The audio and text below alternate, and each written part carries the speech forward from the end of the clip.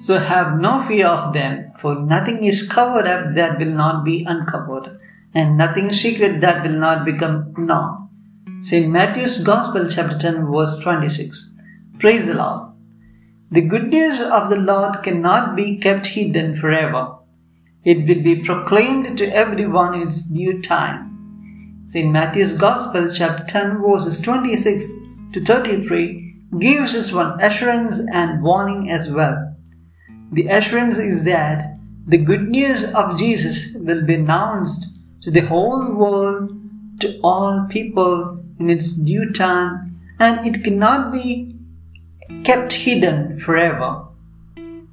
And all who proclaim the gospel, Jesus himself, will be acknowledged before the Heavenly Father.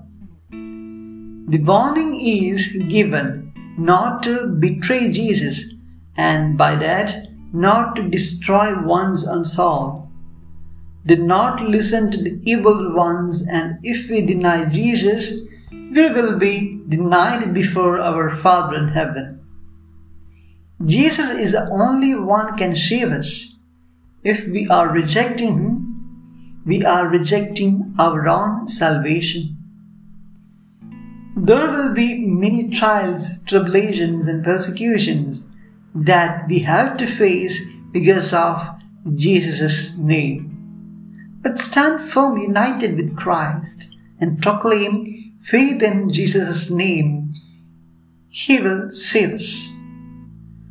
This was very well evident from early persecutions of the church and even in this era. That is the saving power of Jesus. Christ is the hope of salvation and resurrection. Be confident that without God's knowledge, nothing will happen to us. His providence will keep us safe forever, for He is the Lord who is with us always. Emmanuel. Amen.